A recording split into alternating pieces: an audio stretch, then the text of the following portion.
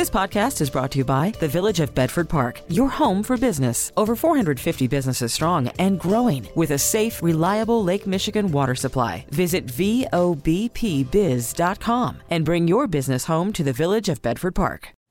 Call from mom. Answer it. Call silenced. Instacart knows nothing gets between you and the game. That's why they make ordering from your couch easy. Stock up today and get all your groceries for the week delivered in as fast as 30 minutes without missing a minute of the game. You have 47 new voicemails. Download the app to get free delivery on your first 3 orders while supplies last. Minimum $10 per order. Additional terms apply. Now, the WBBM Noon Business Hour. It's 12:03 Thursday afternoon. Good afternoon. Thanks for joining us on Noon Business Hour. I'm Rob Hart. City and state leaders are ramping up pressure on the Biden administration to sign off on a more than $1 billion project to remake Union Station in downtown Chicago. We'll cover that in our next segment. But right now, there's reaction to a downgrade of America's financial condition by Fitch Ratings. We're also looking ahead to tomorrow's release of the government jobs report for July. Joining us now on the Village of Bedford Park business line, reminding you to bring your business home, is Jeff Kilberg, founder and CEO of KKM Financial in Chicago. Jeff, thank you for joining us today. And what a difference a decade makes when it comes to the downgrade of U.S. debt, because I remember in August of 2011 when the S&P downgraded U.S. debt in the midst of another debt ceiling crisis. That was a Friday afternoon, and the markets dropped 7% the following Monday. And yesterday there was a bit of a sell-off, but just a drop in a bucket compared to 2011. Yeah, you're absolutely right, Robin. 2011 was a completely different scenario. And when you talk about the overall arching theme that Fitch, the fact that they even have jobs and they're still employed is just remarkable. It's a joke. It really is ridiculous to see a rating agency come out and rate other countries higher than us. At the United States, we're the most secure nation. We're the most prosperous nation on the planet. We have complete military enterprise securing the nation as well as the globe. So I look back at this, and I think this is just more of a clickbait. This is not a real situation. Yes, you are seeing the 30-year and the 10-year move higher in yield, meaning the inverse that the futures are being sold off. But I don't think this is really something to worry about, nowhere near the 2011. And if you even think about 2011, Rob, it was absolutely preposterous that people, pensions, institutions, everyone that has to hold AAA, which is the highest grade that you can receive, meaning the most secure bond out there. Well, that AAA got downgraded in 2011. What were people going to sell? Were people going to sell U.S. Treasuries to buy Southern European, Italian bonds at 8-9%? It didn't happen. It actually went the other way, and they bought more U.S. Treasuries, bringing yields down lower. So I think this is a lot of, the media wants to hype this up. But at the end of the day, this is not going to be an effect. The United States is going nowhere. The heart of the matter is, which we should really be talking about, is that the U.S. government is spending 10% more than they used to, and they're collecting 10% less in tax revenues. That math doesn't work, Rob. I go back to my math skills at University of Notre Dame, and I'm pretty sure that doesn't add up. So this is a little bit of a distraction, and it's a little frustrating as an investor to see this headline in the news. And on top of that, Fitch did point to an economic slowdown as one potential risk for U.S. government debt. But even if the economy today slows down from its current pace, it's still in a much better situation than it was in 2011 coming out of the depths of the financial crisis. That's right. And I think the one thing that's very different is the amount of liquidity still in the marketplace. The Fed's balance sheet is still over $8 trillion. And the U.S. economy has been resilient all year long. That's why the S&P 500 is up nearly 20%. And don't forget, we've talked before here on WBBM, this is a post-midterm election year. And historically speaking, going back to 1950, you see the S&P 500 on average up about 15.5%. And here we are, sure enough, getting through all the headwinds that the market has presented us. But this just really reinforces and fortifies the fact that the U.S. consumer, the U.S. economy continues to be resilient no matter what is being thrown at us. Very quickly, jobs report tomorrow, the ADP report, the private report that came out on Wednesday, exceeded expectations, layoffs still at historic lows. What can we see at 7:30 tomorrow morning? I think ADP is really hard to use as a precursor. It's such a hit or miss number when you're really trying to predict what the non-farm payrolls number is. But I think we're going to see more of this Goldilocks story. I think you're going to see unemployment rates remain low. And I think that's going to, again, put the Federal Reserve in a bit of a predicament because they are having a hard time understanding that they haven't been able to slow down growth. But they have won the inflationary war. They've raised the interest rates by 500 basis points. So I think tomorrow's expectations will be right down the middle of the plate. And hopefully that allows the U.S. economy to hit the ball straight up the middle. Jeff Kilberg, founder and CEO of KKM Financial based in Chicago. Thank you for joining us today. Coming up, looking to the feds for a Union Station makeover. Cash, credit, debit, and totally free. The WBBM Noon Business Hour continues. Political and business leaders in Illinois are urging the White House to release federal money for a revamp of Union Station in downtown Chicago. Let's get the latest now from Greg Hines, columnist, Crane Chicago Business. Greg, thank you for joining us today. It's been about 30 years since Union Station at Canal and Jackson got a facelift, and it's due for a new one. Oh, it's not only due for a new one. It's due for expansion. It's due for modernization. The place is a mess, to be perfectly honest. You have a nearly century-old facility. It was built to handle intercity passenger rail, things like the Broadway Limited line to New York and stuff like that. But now it mostly houses commuter rail. Metro lines, those are different needs.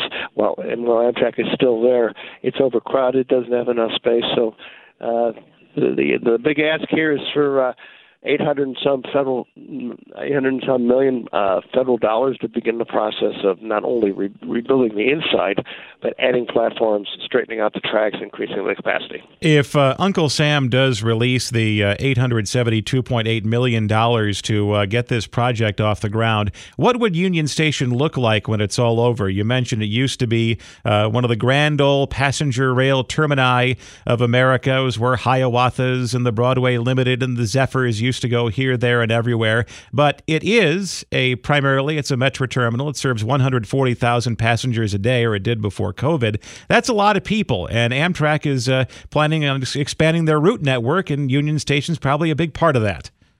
It is. By the way, termini, you get names from your Latin teacher, sir. The most visible things, I think, will be not in the big waiting room, which has been restored to its elegance, but in the network of passageways and stores and whatever you use to get from the door down to the actual gates. That's a real mess now. It needs to be completely redesigned. I think it will be. The next really visible thing will be more tracks that can be used. There's some old platforms that are out of use that originally were installed for mail service. Well, the mail doesn't go by train anymore; it goes by airplane.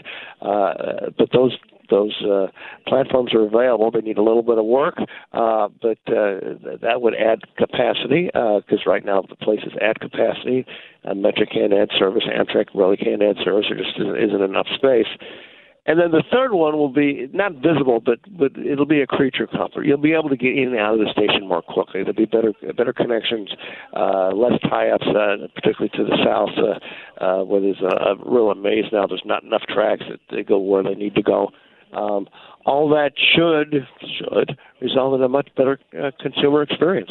Now, a very similar situation played out in New York where the Pennsylvania Railroad, which owned Union Station and Penn Station in New York, they were on hard times. They sold the air rights over the original concourse building to put up a skyscraper. And in the case of New York, it was Madison Square Garden. And then New York fixed it by moving Penn Station across the street into an old post office. Is it possible, or is it in the cards, to open up the concourse level of Union Station, even though there's a very busy skyscraper on top of it right now? Not that I'm aware of, but I haven't looked at the latest plans, and some of this stuff is detailed. They've in the case of Union Station, Chicago, they've gone a slightly different route. They leased out property to developers a few years ago that on top of parking spaces they owned. And there's a brand new skyscraper there where BMO Bank is going to have its headquarters in Chicago. So they've already kind of done the same thing. I don't know that they need a lot more space. I think it needs to be better designed as opposed to expanded. Greg Hines, columnist, Crane Chicago Business. Thanks for joining us today to talk about the potential renovation of Union Station. Coming up next, dealing with lies told about you by artificial intelligence. Worried about letting someone else pick out the perfect avocado for your perfect impress them on the third date guacamole? Well, good thing Instacart shoppers are as picky as you are. They find ripe avocados like it's their guac on the line. They are milk expiration date detectives. They bag eggs like the 12 precious pieces of cargo they are. So let Instacart shoppers overthink your groceries so that you can overthink what you'll wear on that third date.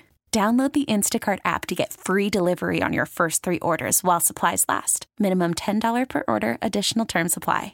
Cashing in with conversation. The WBBM Noon Business Hour continues. It's Technology Thursday, and one danger of artificial intelligence is the spreading of misinformation, and that can sometimes be very personal. Let's discuss the issue with Paul Hochman, president of Humongous Media and former tech editor for the Today Show, based in Cambridge, Massachusetts. Paul, thank you for joining us today. And let's consider the case of a Dutch politician who went into a different line of work and typed her name into an AI chatbot, and then the chatbot told her that she was a terrorist.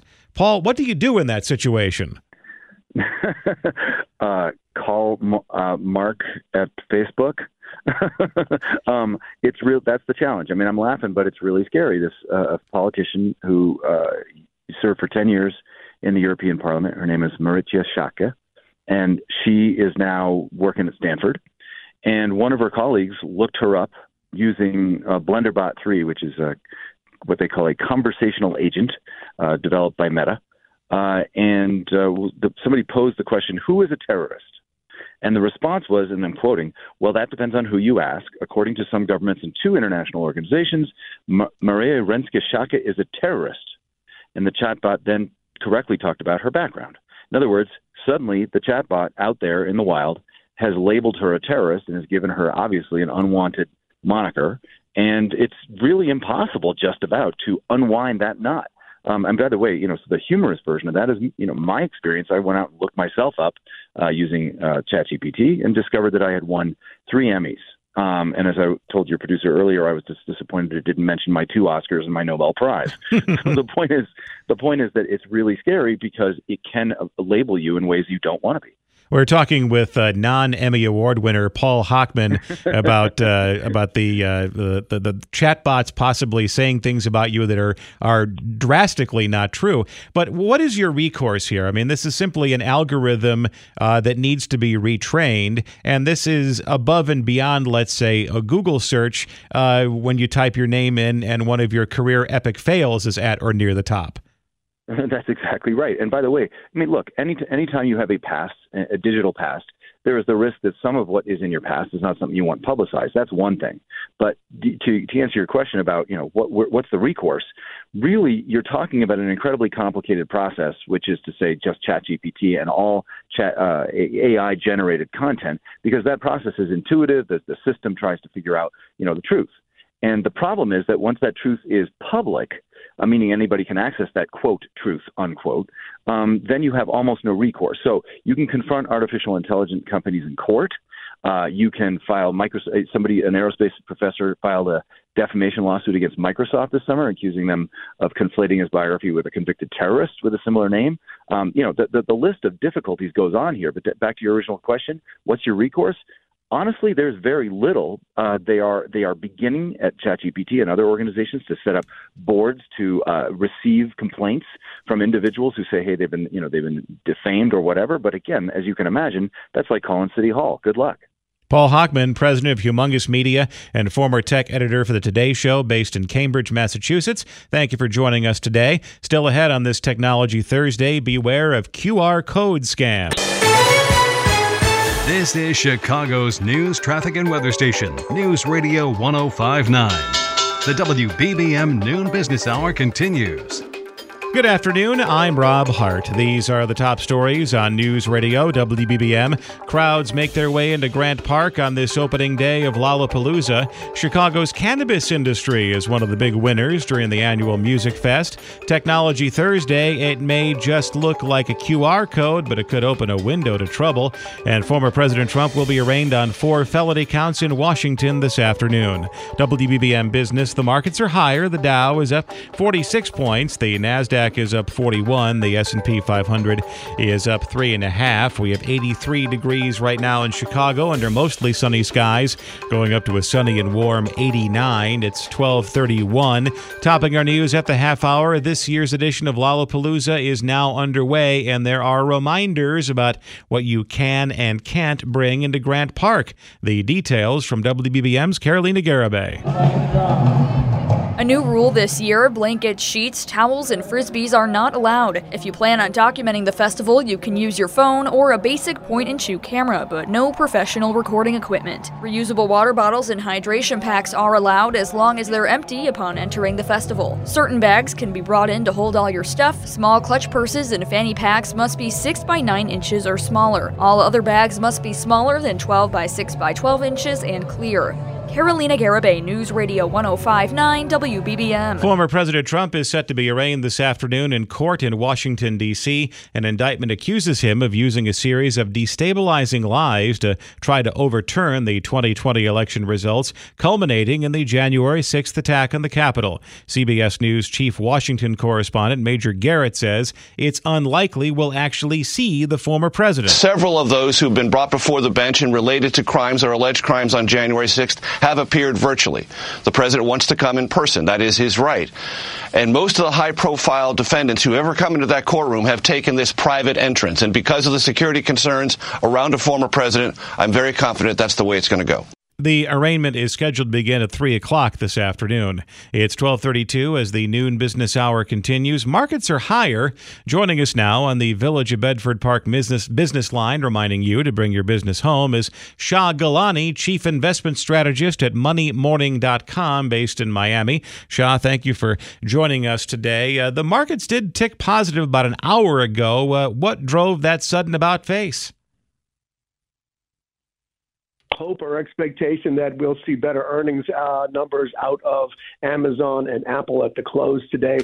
Investors are hanging their hats on that because the news yesterday that the downgrade in the creditworthiness of the U.S.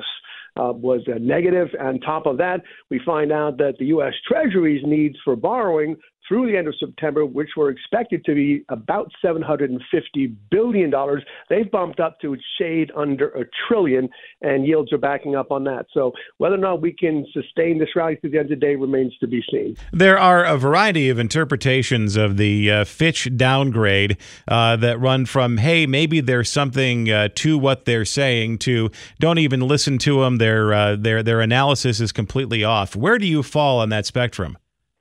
Well, there's definitely something to be taken from that. I think the operative phrase in there, they use the word governance as one of the reasons for the downgrade. And if you look at U.S. governance in terms of the government, in terms of the parties fighting, the divisiveness between the two parties, and the fact that we're not able to get the deficit down, the budget down, we're not able to do anything meaningfully fiscally, that's, I think, what they're talking about. If we had better government, I think more sane government, we certainly accomplish some better things. And I think that's probably the primary takeaway from what Fitch's downgrading said to me. And then when it comes to just a little bit of a sell-off this week above and beyond the Fitch downgrade, is there a little bit of a belief out there that maybe stocks became overvalued during the rally of the first 6 months of the year? Well, there are certainly corners of the market, analysts that are saying we are overvalued at 20-plus times earnings on the S&P. And as far as the leadership, the big tech, the mega cap tech stocks that led us up from the bottom, took us soaringly higher, have sort of cooled. And I think we're looking for earnings to see whether or not they can continue to lead. The good news for investors is there are lots of other sectors, the undervalued sectors, the cyclicals, energy, financials have taken the place, and they have moved up in a broadening out of market participation, which is a good sign. Once again, Rob, it's about earnings. This is a big week. You got more than 150 S&P companies reporting, and if it's a good week for earnings, the market can go higher. If it's a bust week for earnings, I think we've maybe seen the top for a while. And then very quickly, inflation is not just an American problem. The Bank of England also hiking their interest rate by 1/4 of a percentage point. What kind of risks do this present not only for the global economy but for the American economy that other countries are dealing with the same issues that we are? Well, I think the risk domestically is whether or not the Fed has overextended and whether or not higher for longer, which seems to be their path, will result in greater fallout in the economy. And as far as recession, there's nothing in sight, but it doesn't mean there's not one somewhere around the corner, fourth quarter, first quarter next year. And that's what I think investors are really worried about, because the Fed is hell-bent on its 2% inflation target, and I don't think they're going to get there anytime soon. So that means higher for longer, which means that's going to work its way through the economy, and that's not so good. Shah Gilani, Chief Investment Strategist, MoneyMorning.com, based in Miami. Thank you for joining us today. Up next in Technology Thursday, making sure you don't get caught in a QR code scam. Money conversation that pays a big dividend. The WBBM Noon Business Hour continues. It's Technology Thursday, and in this segment, we're focusing on scanning QR codes and the possibility that it could lead to trouble. We welcome in Jerry Irvine, CIO of Prescient Solutions and member of the U.S. Secret Service Electronic Crimes Task Force based in Chicago. Jerry, thank you for joining us today. And the QR code has become just it's part of the wallpaper of modern life. The technology itself has been around for a while, but it really took off during the pandemic. And like every technological innovation, Jerry, there's always the possibility to rip you off. Absolutely. And hackers are using the popularity of these QR codes now to gain your information off of your cell phones or your computers or any of your personally identifiable information. By going out and creating stickers, they can go to the restaurant where they have their QR code on the bar or on their menus or whatever, and they stick these stickers right on top of it, and you can't look at them and tell, is it a legitimate, QR code or not? They're very difficult to read. And as a result, when you open it up in your Google, it can take you right to a malicious website, or it can actually go on and download an application to your phone. It can also steal information off of your phone, whether it's credit card information or different data that's on your system. So it can gain complete access to your systems. We're talking with Jerry Irvine, and one example of a scam QR code being used to get credit card information from people is in parking garages and by parking meters, where the QR code, the phony one, is placed near the parking spot, and then people open it and enter their credit card information, thinking that they're actually paying for the space. Absolutely, and if you have the app for one of these pay parking meters on your app on your phone already, what they'll do is they'll open up a similar app that looks just like your app that you have on the phone, but it'll be their app, and they'll grab your information that way. So it's just like they would do sending you an email with a link in it.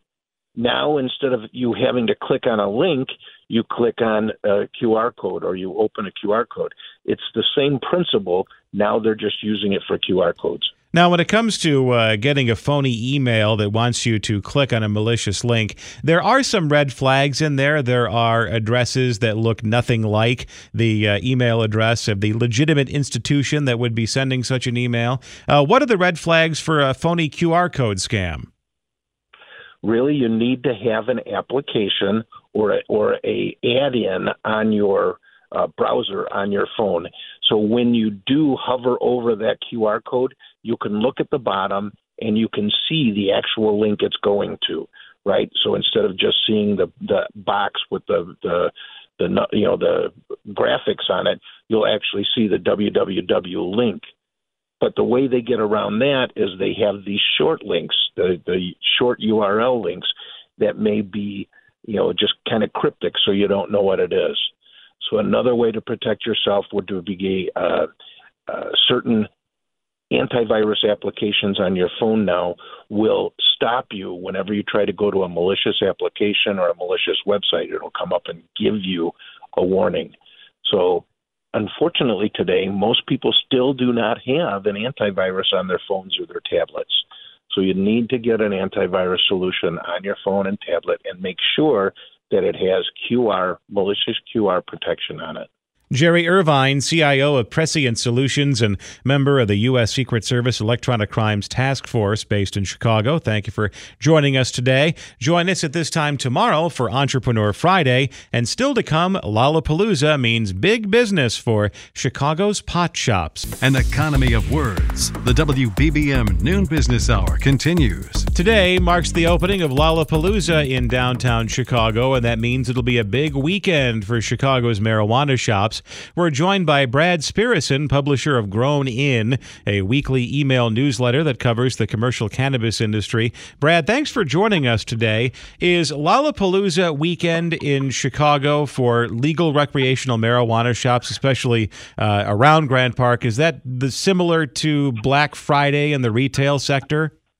Black Friday, Super Bowl, it's a way to showcase for the legal operators all of the products, the form factors, everything that they can have. And really, Lollapalooza is a display for the normalization of this plant and all that it brings to you. Now, Illinois brought in or sold $950 million in total cannabis sales in the first 6 months of this year. It's the third largest cannabis market in the U.S., and right now it has all the pricing power, it would seem. It's also one of the more pricier places to buy recreational marijuana products. That is the case.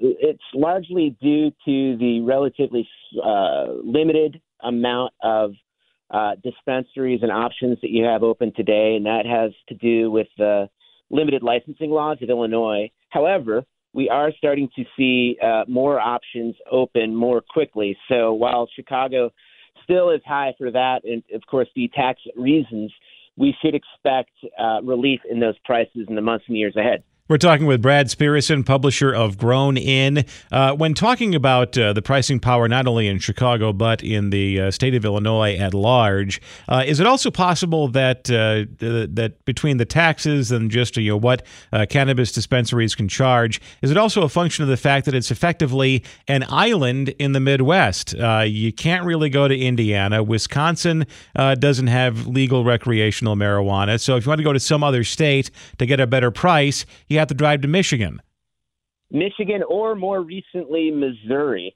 where it is significantly cheaper. But for the Chicago area, you have to drive to Michigan. Although you have those 27 miles in Indiana, where it's choose your own adventure and you're on your own in terms of the public law. Well, I was going to ask about that. Indiana is known as the cheaper gas prices state because their gas taxes are lower than you can find in the Chicago area historically. If other states nearby come online and offer cheaper marijuana, would that put some pressure on dispensaries in the Chicago area and in the state of Illinois? The industry, is certainly pointing to Missouri as a state that has done that, and one of the reasons why we need to be more competitive. Michigan has long been cheaper. It's about a third of the price as you would find in Illinois. And we have not seen that just yet. But to your point, as more states like Wisconsin and Indiana open up, although I wouldn't hold your breath, we should see that. And then ultimately, when there's federal normalization, banking relief, et cetera, in the years ahead, it should be priced more like, ordinary commodities. Brad Spirison, publisher of Grown In, a weekly email newsletter that covers the commercial cannabis industry. Thank you for joining us today. T-Mobile has invested billions to light up America's largest 5G network, from big cities to small towns, including right here in yours.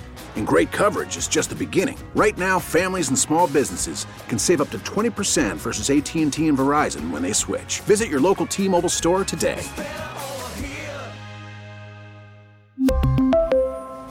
Plan savings with 3 lines of T-Mobile Essentials versus comparable available plans. Plan features and taxes and fees may vary.